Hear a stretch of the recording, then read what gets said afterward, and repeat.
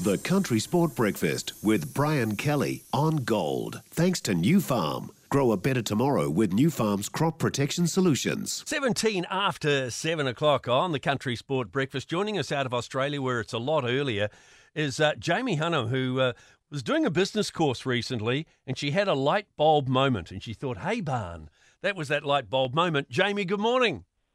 Good morning, Brian. How are you? Very early in your neck of the woods. What time is it? It's about 5:15.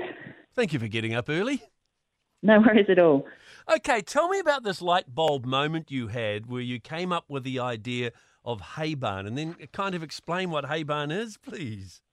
Yeah, sure. So I own a lifestyle property in Australia and had a large shed on that property, good quality, big 3-bay shed, and we didn't have any use for it, and seemed like a bit of a waste. And spoke to a local real estate agent, popped it on the site, even though he was a bit sceptical because we were a fair way out of town.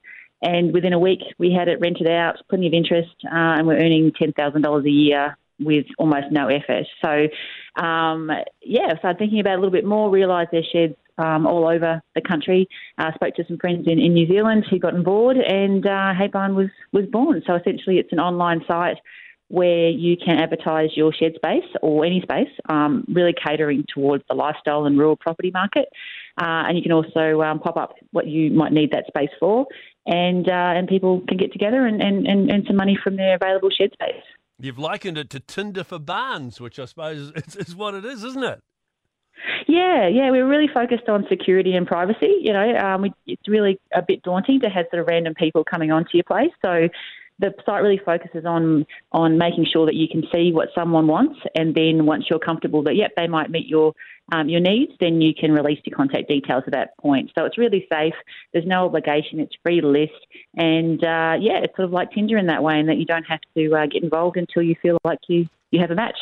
So how's it gone down in New Zealand? Well, it was very early days. We've just launched, so the site's just come up and running, and certainly we've got lots of positive feedback so far. And we're keen to see whether New Zealand is keen to get on board.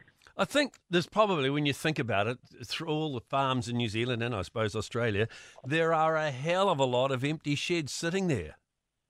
Well, it was really interesting. We did a Facebook survey when we first started looking into this in New Zealand, and got a great response, which was fantastic, from lifestyle owners, and found that there was over close to 30% of owners had sheds on their place that had space available, and they were willing to rent out, which is millions of square metres of sort of available space that's just sitting there ready for someone to use. And certainly Kiwis need the space. So, it's surprising really, but there's certainly plenty out there to be rented. So do the farmers that have this empty space, the empty space, and want to come onto the Hay Barn website, do they have to do much with their sheds to make them secure and whatever? No, and I think that's a misconception that people think their sheds have to be really, really high quality. I don't think so. It can just be an open-sided, post shed, because people might use that space for storage if they've got a caravan or a boat, so they're quite happy having an open-sided shed. But it also could be for a small business. It could be for events. The only thing that Hay Barn doesn't cater for is accommodation.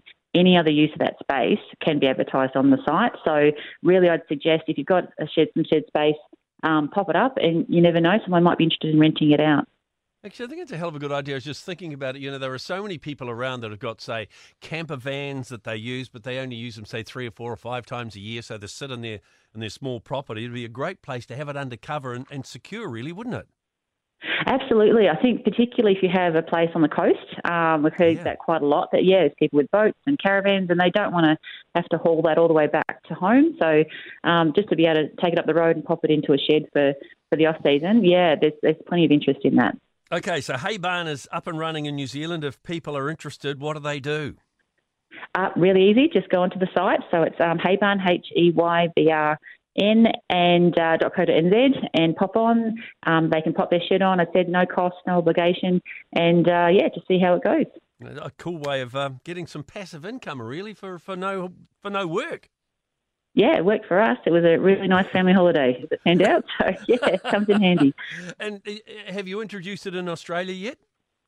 Plan to, So we're starting with New Zealand, and over time we're definitely looking at launching in Australia.